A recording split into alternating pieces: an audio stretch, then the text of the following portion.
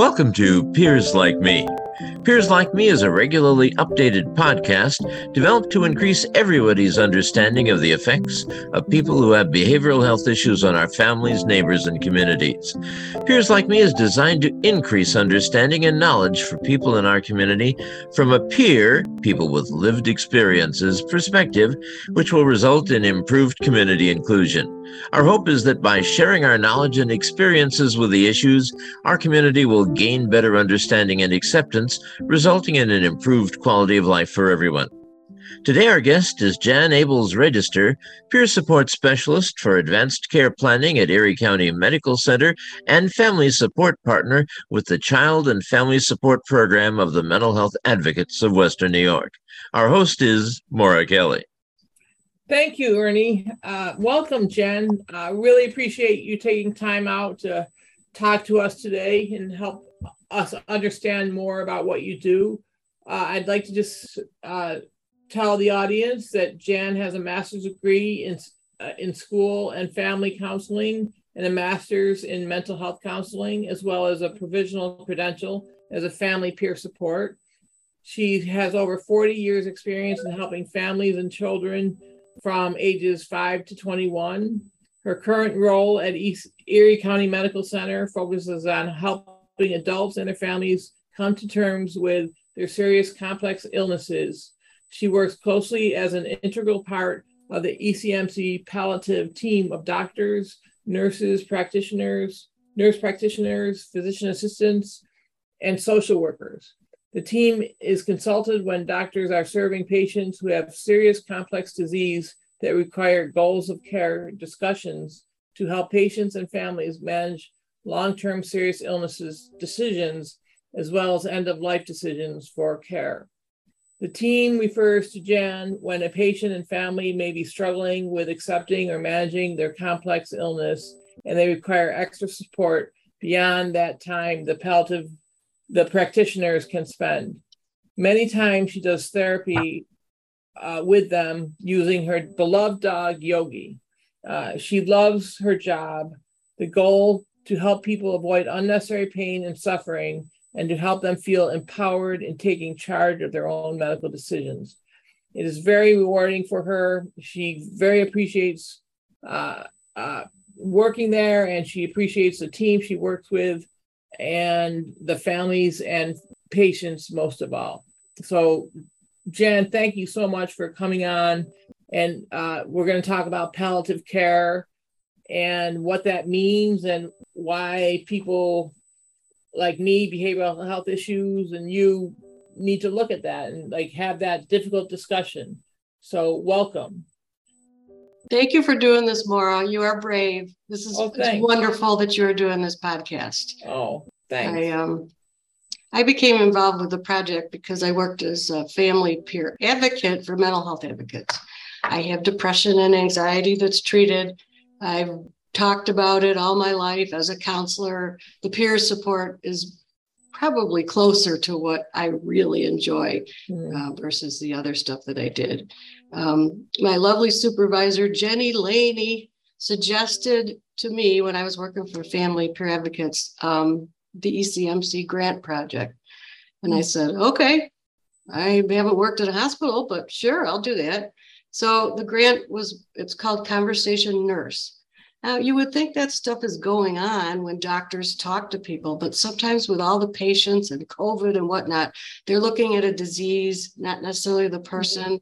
And so the Conversation Nurse Project was really for my partner and I to just talk with people and say, what matters to you? Right.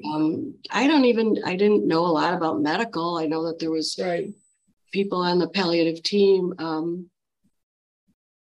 are dealing with people with very serious illness. It does not necessarily mean imminent death, but very serious illness. So Jen, what does palliative care mean? Like, I really don't know the definition. And I didn't either. Palliative care is palliative care and supportive medicine. If you think of the word support, okay, it's a specialized medical care for people living with serious illness. So somebody that's got cancer and that also has schizophrenia. We have a woman that was so worried about electrical things from the 5G network that she felt that any kind of cancer treatment would affect her in negative ways. So the schizophrenia got in the way. I feel, and it is a true definition, I'm going to say it in a minute, that people with serious illness they're dealing with something over a lifetime that they're managing. And palliative care can be started at any time. It doesn't just mean end of life. So I'll tell you the definition. Again, it's specialized medical care for people living with a serious illness. The goal is to improve the quality of life for both patient and family.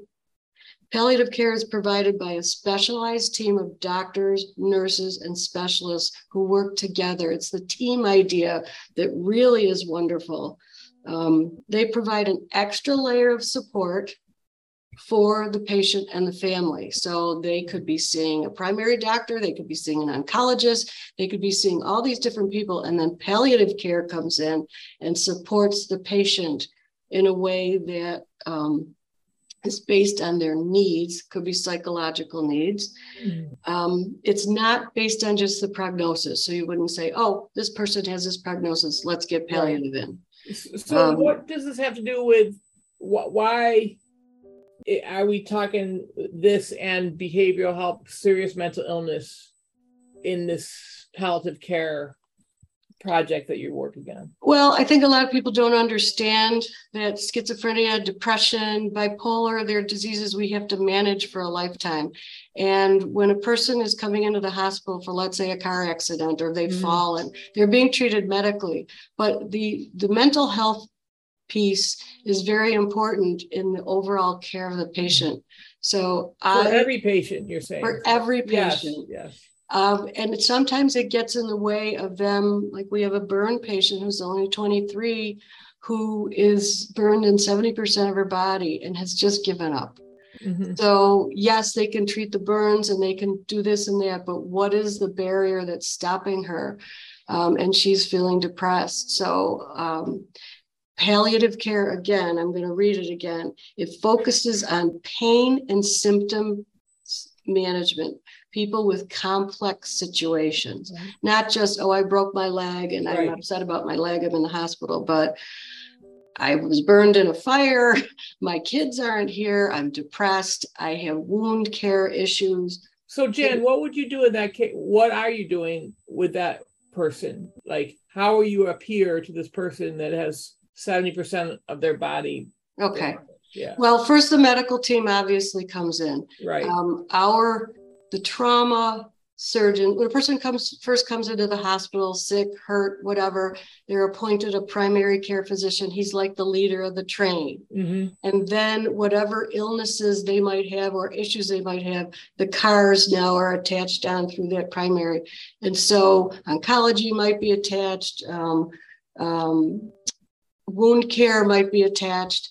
And once they look at that and they see that this patient has long-term disease, he's going to probably be back in and out of the hospital, they will refer to the palliative team to talk about goals of care. Like if this were to happen to you, and I do this a lot with people in detox because they come in, they are not able to speak for themselves. And they're so sick or their mental illness is so confusing to them. They can't speak for themselves. And so they are a car on that train that helps to treat what's going on with them. So maybe I could explain the difference between palliative and hospice. Okay, yeah, that'd be great. Yeah. Palliative care would be, we have a patient who had diabetes, long-term illness. He came in with an amputated leg and a prosthetic, and they were looking at the other leg. The other leg, if they cut below the knee, sometimes, many times, they will have some kind of vascular event after that, could be a stroke, and they'll be back in the hospital. They cut above the leg, it's harder to put a prosthetic on, but there's less vascular events. So that patient isn't just dealing with his leg, he's dealing with depression, he's dealing with frustration. And again, if palliative is looking to treat the whole person, He's up on a floor now where he's getting attention to his wound care and medicine and pain. But what about the emotional stuff that's going on with him, and the motivation? And sometimes they start refusing their medicine or they refuse care because they're so depressed. So the palliative team we meet once a day with the doctors, nurses, and social workers, and everybody has a piece in there. Somebody will say, oh, well, I'll contact the family, or the nurse will say, the nurse practitioner will say, they're really struggling with the idea that they possibly have to have their other leg amputated. And they're not relating to me, Jan, because I got a white coat. Can you go in there and speak to them? And I'll kind of come in sideways and say, I've had depression, and I know it can just creep up on you. And as soon as I reveal that I've had something, a lot of people will open up, and there's more of a trust, so that now they can trust the medical team. With hospice, okay, so that's palliative. So some patients are not imminent. They're not going to die right away. They're not imminent, but they're chronic. So this guy with the amputated leg ended up getting another amputation and ended up getting rehab. And now he's at a nursing home rehabbing. I still see him. Yeah. I still go and visit with him. So you leave the hospital and go to the rehab, or is the rehab at the hospital? It's on my own that I do that. Oh, wow. I've been that because I develop a long-term relationship with them. And sometimes the palliative team is the only constant. The primary guy in the head of the train, you might see him once. The oncology, you might see him a couple times if it's oncology. Yeah. And surgery, people might see him here, but palliative sees them all the way through. Hospice is when you're looking at goals of care, well, what do they mean by that? Okay, you came in here, different patient, came in here on cocaine, and you came in unconscious. You had no one to speak for you, so we need to find a proxy. Proxy is somebody that can speak your wishes. Right. This person is on a vent, unable to speak, and I lost my train of thought. This is person on cocaine. They don't have anyone to speak for them. Oh, goals of care. Proxy. The goals of care. So what would this guy want? Would he want to be in a ventilator? Or the only time that we're actually going to look at a goal of care is if somebody has a medical event like a stroke, and their brain doesn't have oxygen enough to the brain. So if the brain dies, that's considered death. Mm-hmm. What do we do? What do the doctors do with this person that's still breathing? So a goal of care for somebody who has chronic disease would be something that's discussed a bunch of times. Like, what would you want? Would you want to be on a machine? Would you want to be fighting for this or that? And some people say, yeah, try everything. Right. So that would be palliative care. But what if that's palliative? Because it's what's the word I'm looking for? It is curative. There's some curative things that we can still do, like people that have cancer and are in the hospital and need to have palliative chemotherapy to shrink the tumor so that people can feel a little better, and it might buy them some time. Where hospice, they're referred to hospice when we know that they're not going to get anything more curative. They're not going to get palliative. Okay. They're not going to get dialysis. They're not going to get anything like that. And we're going to focus they're going to focus purely on comfort. So that's the difference. Okay, is that all right? Explain it.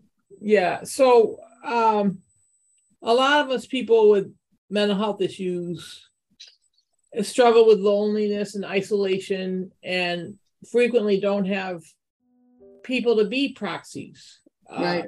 So what happens in those cases? I'm sure, does that happen a lot? Does that happen? It does happen a lot. And keep in mind, as a peer support, I go on all the floors. So I'm not just on medical floors, I'm on the psychiatric floors too.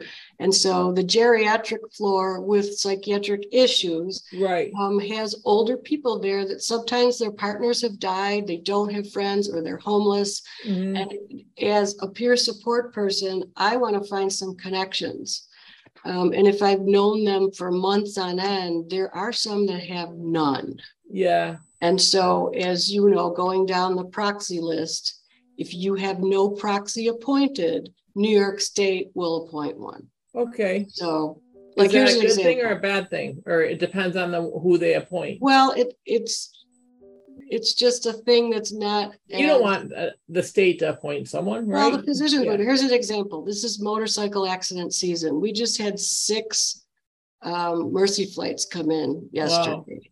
Yeah. Must have been a large motorcycle accident. So we've had, not this case, but we've had like a 26-year-old boy who doesn't think about a proxy, has no proxy assigned, right, has a girlfriend that he's lived with for a while, and now is on a ventilator and has anoxic brain injury, unable to really speak for himself.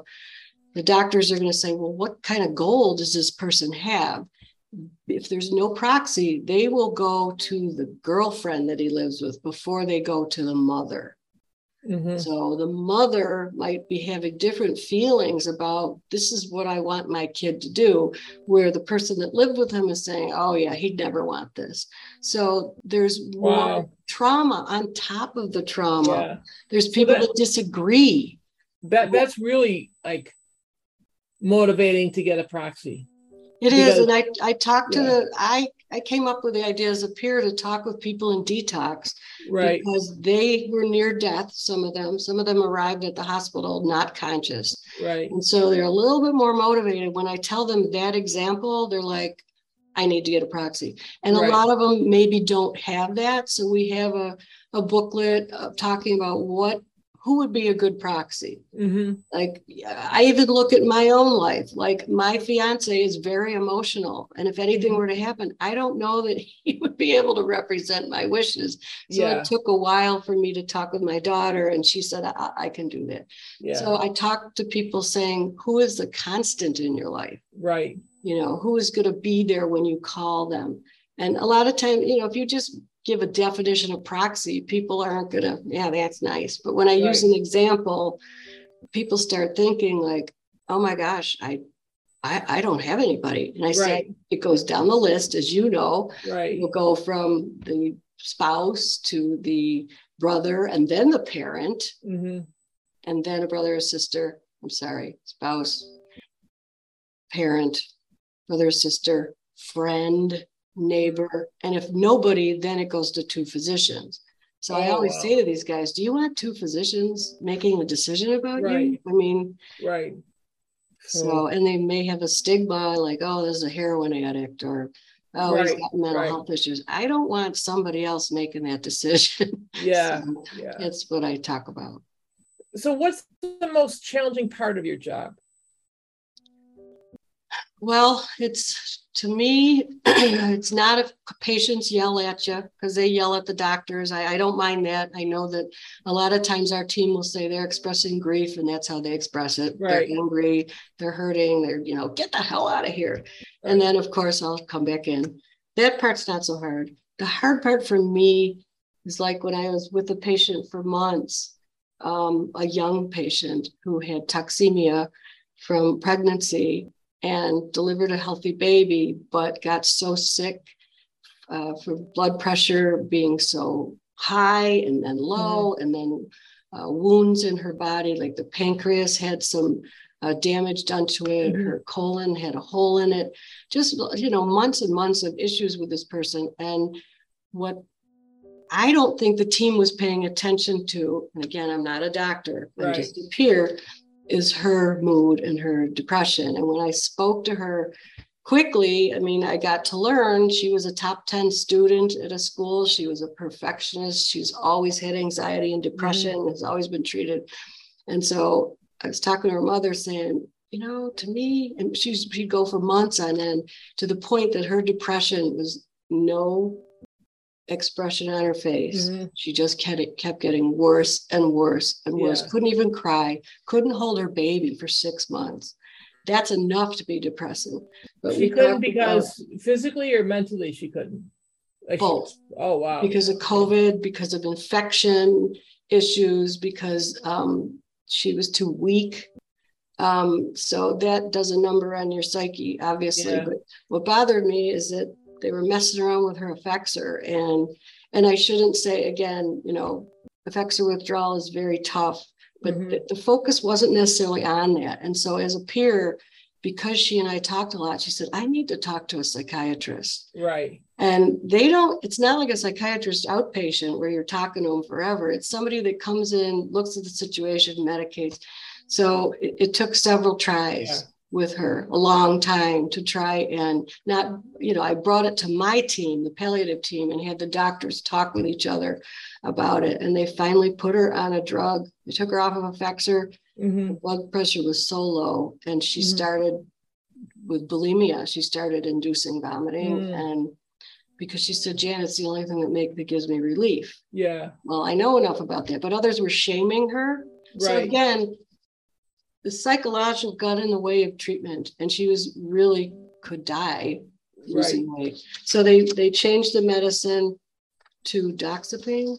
I don't know how that works, whether it's placebo or not. Within a week, she was off the Effexor. And I think they'd been titrating it down for months, maybe. Different person. I went in and she was like planning her wedding. This is a girl who's laying down the whole time, couldn't speak. Wow. She's planning her wedding. She's going, what do you think of this wedding dress? Expression on her face. Yeah. I said, do you feel better? She goes, I do. I said, do you still feel the need to throw up? She said, no, I don't. And I might go home in 2 weeks. So what was the hard part about that? Watching her for months deteriorate with no expression, and me just trying. I brought my dog in. I tried everything and just seeing nothing work. That was hard. You deal with a lot of heavy stuff. Yeah. How do you sleep at night? Like how do you keep healthy yourself? And you're dealing with very serious life and death things, people, humans, and you impact them. And then you go home at night, I would guess. And how do you take care of you? Because a lot of peers, we always I have this and I'm going to share it with other people and that's my purpose in life. But how do we take care of you? Like, how do you get your help, your support? Well, come here, dog. I'll show you. This is one way. Come here. Say hi to everybody on camera. This is yoga. This is one way that I do. So you have a dog on your lap named Yogi. And he comes in. I maybe after I've been doing this for so long, I think about why. Oops, what just happened? Nothing. You're good. You're good. Okay. Yeah. Jen, how the heck did you get a dog in ECMC in the hospital? You know what? I lost the picture. Okay. I lost you. But can you hear? I could hear you. Okay. Yeah. All right. Jan, how did you get a dog in the hospital? How did that happen? Like that's. Well, he is an emotional support dog. I already had that. My supervisor, who is just one of the most wonderful people in the world, she had her dog in one day because he had surgery or something like that. And I mentioned, here we go. I mentioned that I have an emotional support dog because he really does bring out endorphins in me. I don't know how. Yeah. And she said, oh, bring the paperwork in. And this was during COVID. Yeah. So bring the paperwork in and we'll get to risk management and we'll get him okay to come in here. So it started out very slow. Yeah. I would bring him in and the doctors that morning would say, hey, Jan, this guy loves dogs. Can you visit? Okay. Yeah. And as soon as I started walking down the halls, nurses would be like, oh my God, the dog. Yeah, yeah. Or doctors. I mean, and I noticed, obviously, not just patients, but the staff who was really depressed from the COVID stuff were responding. And then it just took off. So he's on every floor. Wow, that's great. That's great. How can you help families? How do you help families deal with this, with their loved one having really chronic care needs? Yeah, I think a lot of it is that we had one man that was really having a difficult time with his wife being in the hospital for the second time. The first time years ago, they had said, she doesn't have long and she lived another 5 years. And he was her biggest support.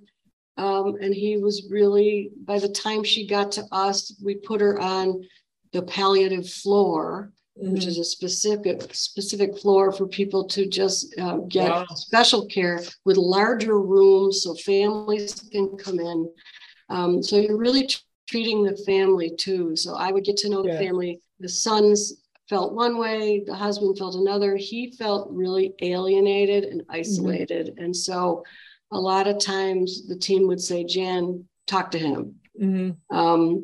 It's really have to be pretty sensitive in this situation because the doctors, the folks on our team are just superb. They'll say, this person is not ready to deal with the fact that they have a terminal illness. We need to go slow. We need to back off. Or, you know, one sister saying, give them everything. And the other sister saying, no, we got to go. So we're dealing with families and their feelings about, you know, the patient, their loved one, and sometimes they're not in agreement. So sometimes we are just there to kind of ferret that out. So what I'm learning and gathering is like, you're the most important person on the palliative team. Like you should get paid the most. Like they always say that, but I'm not the most important person.